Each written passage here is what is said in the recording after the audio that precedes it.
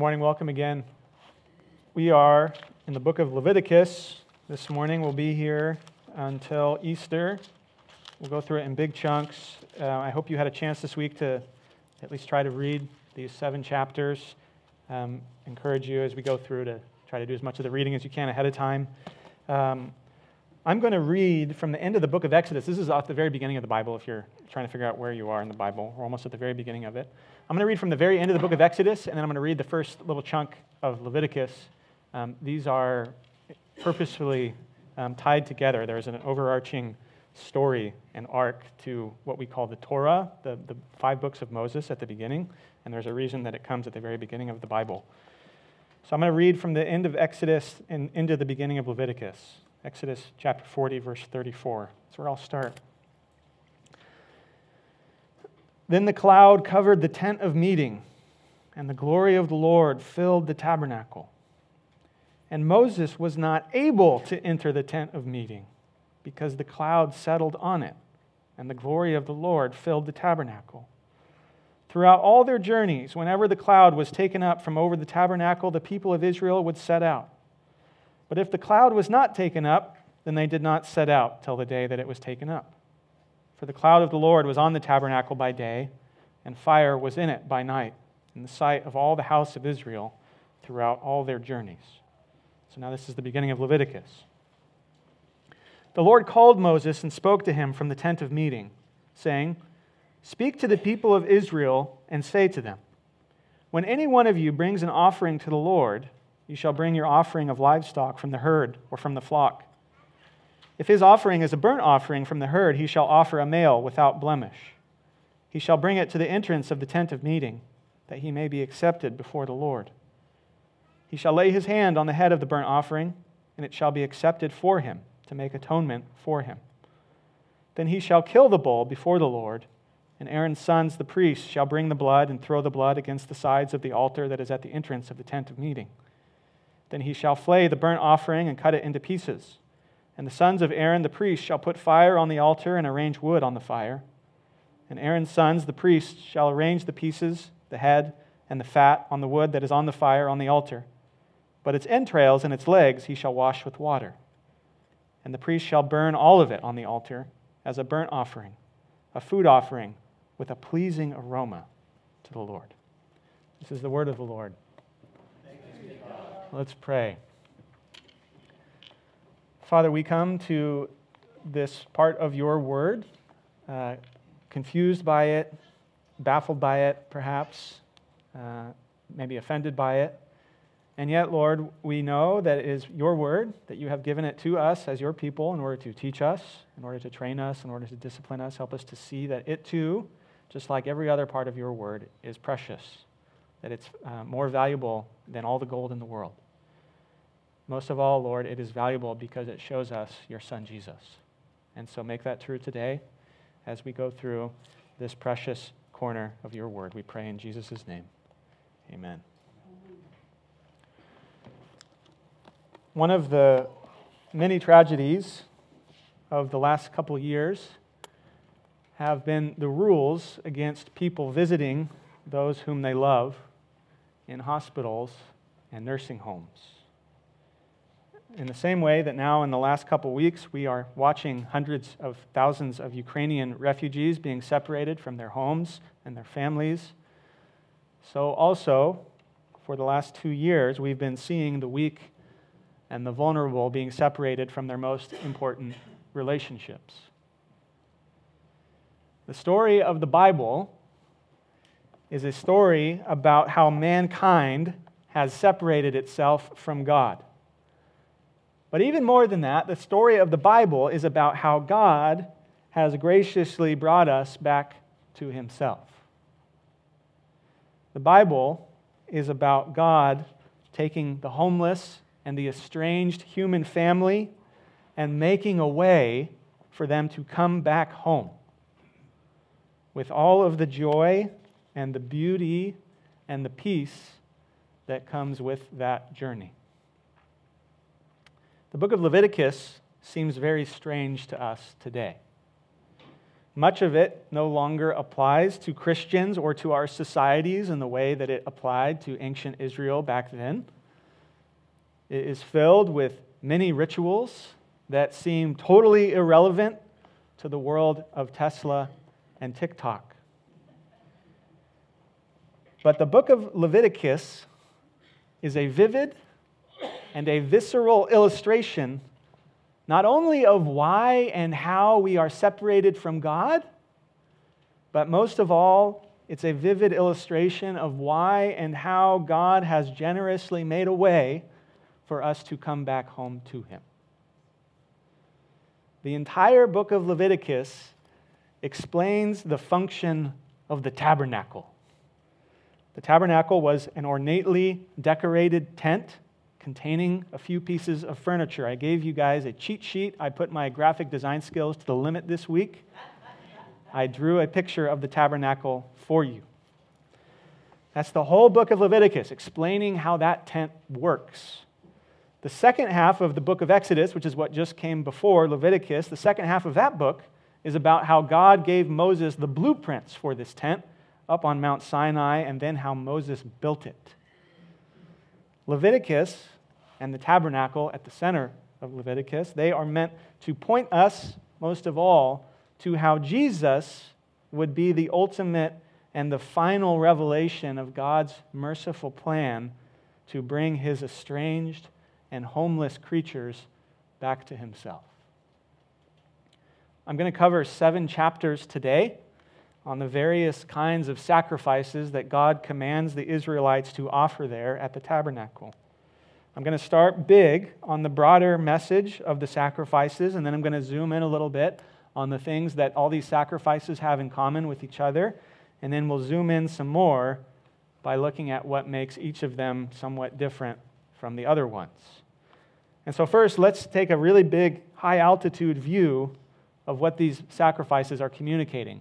They're communicating a big problem, but they're also communicating a big solution. The first thing we have to know, if we're going to understand what God is saying here through Moses, is the big problem that makes these blood sacrifices necessary. The book of Leviticus, like we've just read, opens on the heels of the ending of Exodus. Moses, at the end of Exodus, just finishes building the tabernacle, and then there at the end of it, God comes down to dwell in the tabernacle. He makes Himself uniquely present in a way that He's not present other places on earth, in this glorious flaming cloud. If you've been reading along in the whole Bible from the very beginning, this is actually the first time since the Garden of Eden that God is dwelling on earth. But you also read there at the end of the book of Exodus that not even Moses is able to go in. He's like Adam and Eve after they rebelled against God. They were not just ejected out of the Garden of Eden, they were actually also blocked from coming back in. Part of the point there is that even Moses, great holy Moses, even Moses is a sinner who deserves God's judgment. He cannot go in. Much of the point here is that God is an offended party. As you dig into the sacrifices, you repeatedly hear that they make it possible for somebody to, quote, be accepted before the Lord. They also repeatedly say that the animals are going to be slaughtered before the Lord. The Lord is present there. You hear over and over again that their blood is to be sprinkled and poured out in different places before the Lord. When somebody sins, even when it's a sin against another person, Leviticus chapter 5 tells us that that person has incurred guilt before the Lord. Everywhere you go, God is present as the main character. You repeatedly hear that somebody, when they come to God in the right way with these special sacrifices, that they will be forgiven.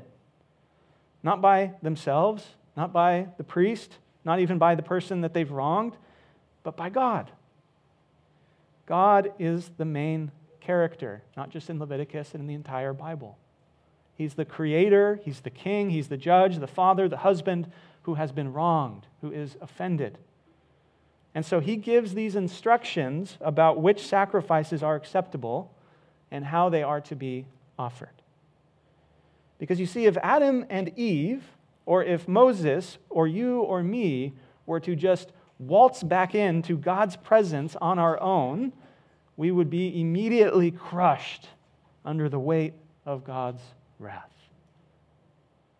The reason for that is that death and sickness and mortality are now at the core of our existence, not just physically, but also spiritually. The modern world has been shocked by COVID and now by war in Ukraine.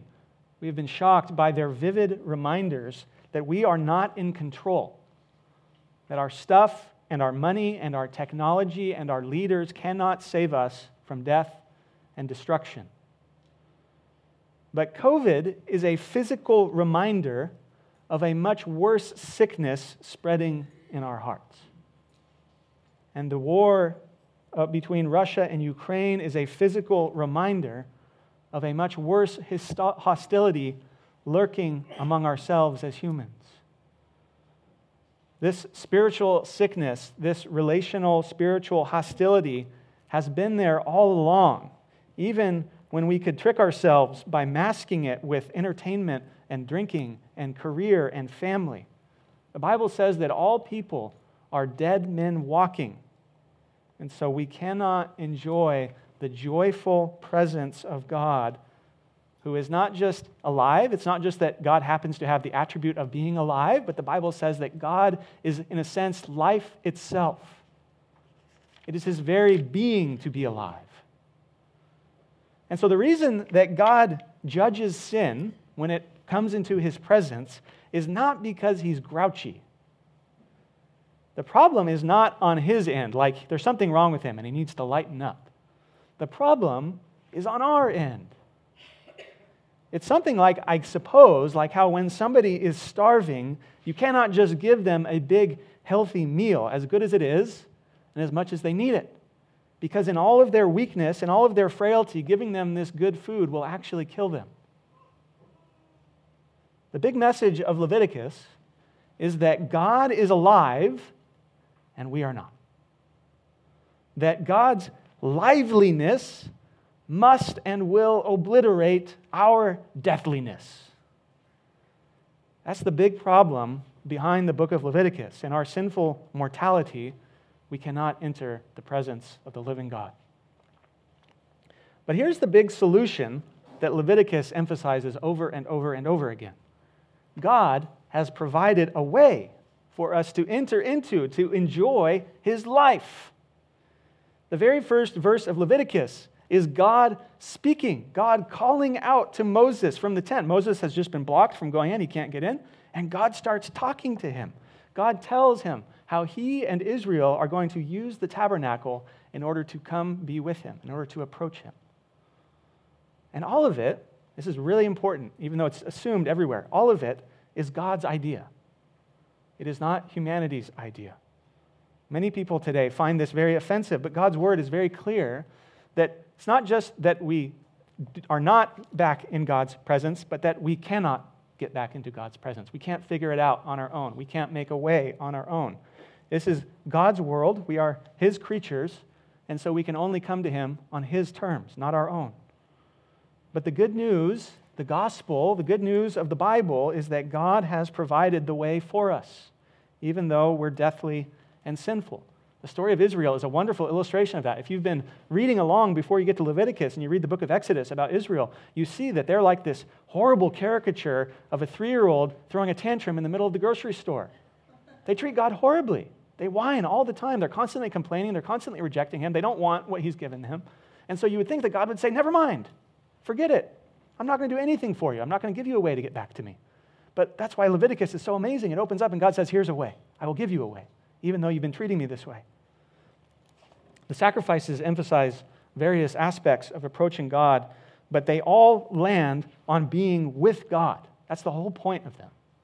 Chapter 1, verse 3 says that this first sacrifice leads to somebody being accepted before the Lord.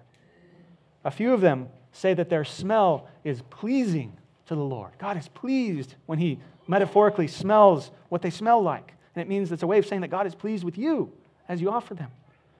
A couple of the sacrifices emphasize that not only that we can be forgiven, but that we will be forgiven, even sometimes when you can't even articulate what you've done wrong. Everything in Leviticus about blood and cleanness and holiness, these strange ideas, what is this talking about? All of that language is really talking about life. It's talking about entering into and enjoying the life of God in communion with Him. It's talking about what God always made us for.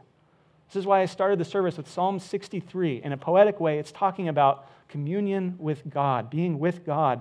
My soul thirsts for you. Your love is better than life.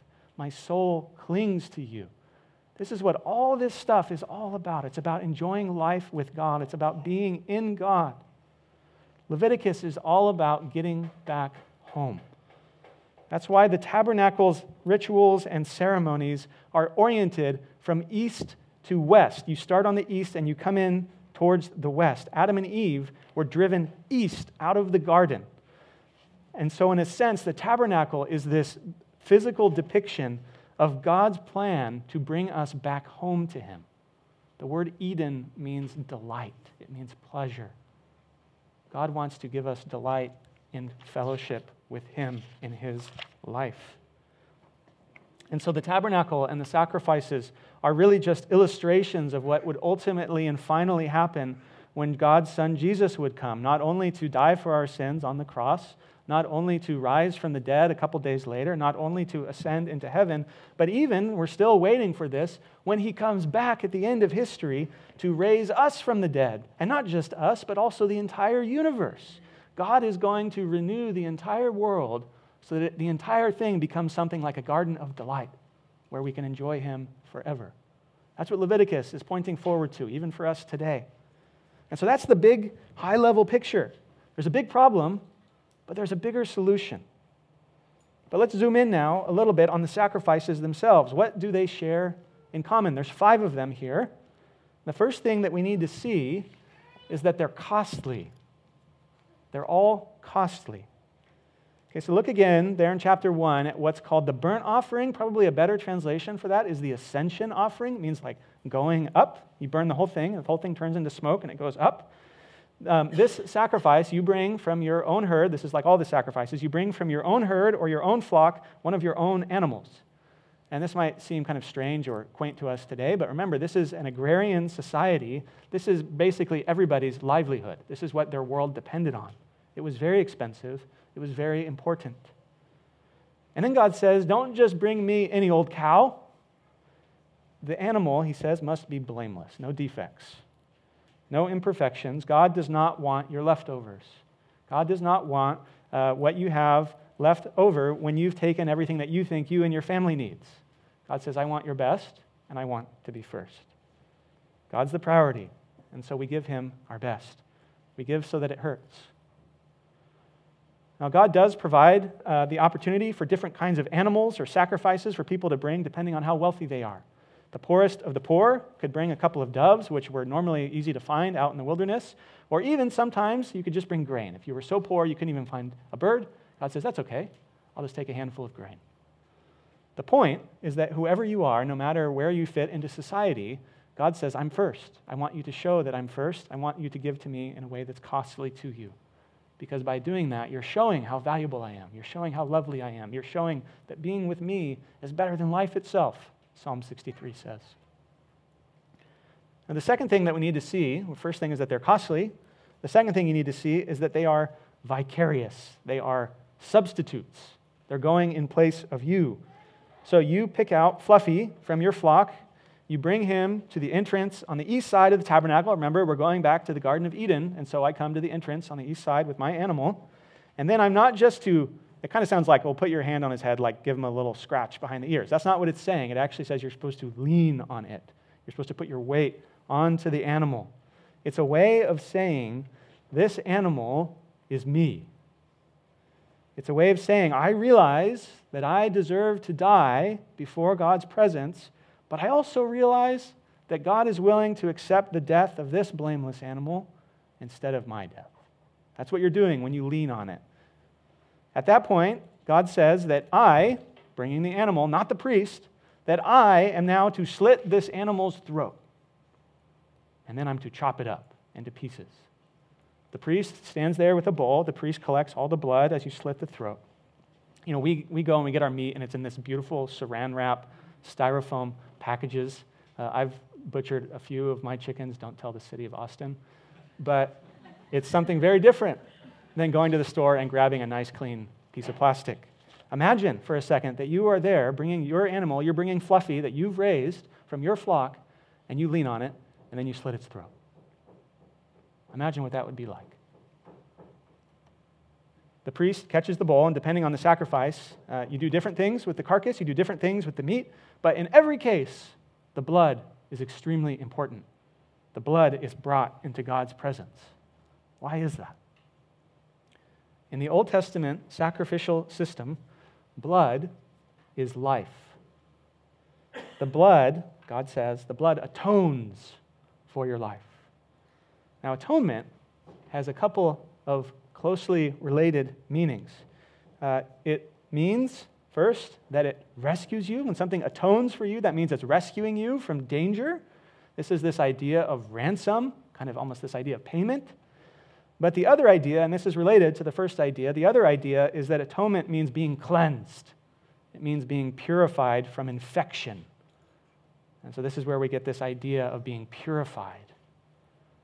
Leviticus chapter 17, that's in the middle of the book. Leviticus 17 tells us that the creature's blood is its life, symbolically speaking. And so there in Leviticus 17, God says to the Israelites, don't ever eat or drink blood. Probably because doing so would be a symbolic way of usurping God's role as the ruler over life and death.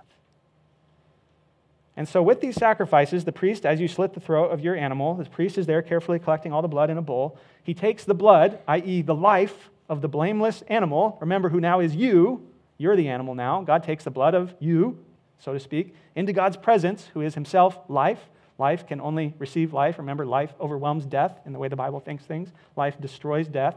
And so you bring this life into God's presence. And then depending on the various sacrifices, depending on the various festivals, the priest does different things with that bowl of blood in different places. But the basic idea is that the blood rescues you from the danger of sin, and the blood cleanses you from the pollution of sin. And so sacrificial blood is something like a vaccine, rescuing you from danger, and something like a disinfectant, something that cleans something that's dirty. COVID has prepared us very well to understand what Leviticus is talking about. Sin does not just make you guilty, even though that's often how we think about it, and that's true, it does make you guilty. Sin also makes you dirty. And many of you know exactly what I'm talking about. All of the shame, the unworthiness, the anxiety, the desire to hide what you've done, the desire to hide who you really are. But God accepts the sacrificial blood of the blameless victim, and in doing so, God is not only rescuing you, he's also washing you. He's making you clean. He's not only dealing with a guilt problem, he's also dealing with a shame problem. So God provides very graciously for these costly and vicarious sacrifices as a way for Israel to enjoy life with him, to enjoy a relationship with him as the source and the giver of all life. But what do each of them tell us about what it means to worship God, what it means to approach him and enjoy him? The first one we said, that's chapter 1. It's traditionally called the burnt offering, probably better called the ascension offering. In many ways, it's the most important of all the offerings all through the Bible. Abraham was commanded to offer up his son Isaac as a burnt offering. When Noah gets off his boat, he offers burnt offerings to God. They're very important in the Bible. It's certainly the most costly of all the sacrifices. Unlike the other ones where somebody gets to eat part of it after it gets grilled on the altar, in this case, you roast the entire thing to a crisp. You burn up the entire thing on top of this big square altar, which think grill. That's basically what it is. After the priest splashes blood around the sides of the altar, you take the whole thing and you burn it all up. And again, this is not about destroying the animal. This isn't a picture of destruction.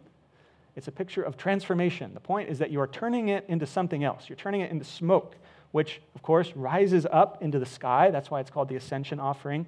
And the sky, metaphorically speaking, is where God lives, because God is above us. God is ruling over us. And so as the animal is transformed into smoke, going up into the sky, it is a picture not only of atonement, although that's part of it, probably especially the rescue side of atonement, but most of all, this sacrifice is a picture of being totally dedicated to God. It's a picture of belonging to God, all of you, not just part of you, not just Sundays, not just some of your money, some of your stuff, but that all of me belongs to God and His purposes and His realm. And so that's why you burn up the entire thing. Now, usually people would offer this ascension offering voluntarily. You do it because you're grateful for something that God's done for you. You're grateful for some way that He's helped you or rescued you. But the main thing is that it emphasizes consecration, that you have been transferred over to God, all of you, that you belong to Him, that God deserves everything that we are, and that we want to give Him everything that we are. Now, Paul seems to allude to this sacrifice in the beginning of Romans chapter 12. He calls Christians to offer up their entire lives to God as not a bloody sacrifice, but as a living sacrifice. Your entire life now is something like a burnt offering. You live everything for God. You do everything for Him. God wants and deserves everything about us, not just in a perfunctory way, not just in a begrudged way, but with all of our joy, all of our effort, all of our desire. God says, it's all for me. I want all of it. Now, the second sacrifice, that's Leviticus chapter 2, is called the grain offering. Maybe a better translation for this would be the tribute offering, like, you pay tribute to a king. This one would go along with lots of other sacrifices in the form of cakes or flour or grain. The basic idea, I think, is that you are recognizing that God is your boss, God is your master, that you give back to Him because He's given everything to you. Today, we give our time and our skills and our money to God and to His work in the church and in the world because we know that nothing really belongs to us anyways. God's the boss. We give back to Him. The third one, Leviticus chapter 3, is called the peace offering, or maybe the fellowship offering. This is the only sacrifice where you, as the offerer, got to eat some of the meat coming off of the grill. Some of it gets burned up for God on the altar. God says, give me the fat and give me the liver. That sounds kind of weird. It's not because God was trying to help the Israelites have a healthy diet. It's because, as we know in Texas with brisket, the fatty part is the best part. God says, give me the best. I want the good cut. So you give that good cut to God, and then you take the rest, and you go and you have a party with your friends and with your family. You celebrate that you are in a relationship with God and that He has brought you into relationship with other people. The point of it was to show this great joy, this great satisfaction, this great gratitude that I know God, that God knows me, that life in God is a glorious thing, that life in God is a good thing. It's a joyful thing. This sacrifice was entirely voluntary. And like the first two, it's described as a pleasing aroma before God when you offer it. Part of the point there is that God loves to bring us into communion with Himself and with His people. Part of the point is that you never just come to God on your own, not even in modern-day America. You always come to God as part of a community of people with whom we are to celebrate our life in Him together. We're going to move on now to the last two sacrifices. So we've had the burnt one, the ascension offering, then the grain offering, we call it the tribute offering, and then the peace offering or the communion offering. Now we move on to the last two. They are related to each other and that they both deal with specific kinds of sins. The other ones haven't done that so far. And so these two offerings are always required when you commit those specific kinds of sins. The first one in chapters 4 and 5, we traditionally call it the sin offering, but really it should be called the purification offering. The purification offering. It covers unintentional, accidental sin. Something like in Israel's context, if you accidentally touch something unclean without meaning to, and then you become unclean, you have committed a kind of sin that needs this kind of sacrifice. We'll talk about cleanness and uncleanness in a couple weeks. This also would apply. You need to offer this sacrifice if you broke a law, one of God's laws, that you didn't realize at the time was a law. You didn't know that you were doing it. It'd be like if you were speeding 50 miles an hour in a 30 zone. You said, oh, I didn't know. Well, too bad. It's still something you shouldn't do. These sacrifices, this is interesting, they were more or less costly. You needed a more or less valuable kind of animal depending on your role in the community, depending on how much responsibility you had. So that the high priest would have to offer something really serious. If the whole community committed a sin, they would have to offer something comparable to the high priest. If you were just regular old Joe Blow Israelite, you offered something much smaller. Part of the idea there that it's communicating is that the sins and the failures of leaders are far more serious than the sins and the failures of lay people who are serving under them. The New Testament talks about this repeatedly. The book of James says that those who teach the Bible, like me, should be very serious and careful about getting into it because we know we're going to be judged more strictly than those who merely listen. This sacrifice also shows us that in God's eyes, sin can be unintentional. Sin can be unconscious. Sin is not just flagrantly and purposefully defying God. Sincerity and good intentions are not enough. This is offensive to the modern world. We tell ourselves, well, I'm not Hitler, I'm not Putin, I've tried hard. The Bible says you're still a sinner. You still fall very short of what God has called you to do. You need God's life also. This sacrifice, the purification offering, has some special rites with the animal's blood inside the tabernacle, not just outside around the grill. And so it emphasizes how this sacrifice cleanses us from the pollution of sin, even an unintentional sin. The last one in chapters 5 and 6, we usually call it the guilt offering, but probably should be translated as something like the reparation offering, the restitution offering. It deals with specific sins also, but mostly ones that have to do with possessions. If you took something that really belonged to God, for example, if you took or kept some food that was really supposed to be for the priests at the tabernacle, if you've made a false statement in court after taking something that belonged to somebody else, there's also this category of sin that falls under this one. I'm not totally sure why, but this is also the sacrifice. If you suspect that you've committed some kind of sin, but you don't really know what it is, and you can't figure out what it is, God says, okay, well, offer this sin, and you'll be forgiven.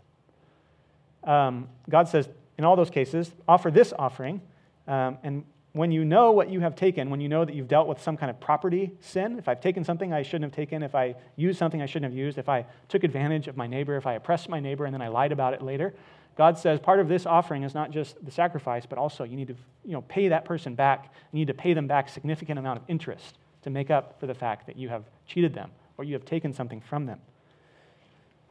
Part of the point, and there's other parts of the Old Testament that make this point more clearly, but part of the point is that repentance sometimes also involves restitution.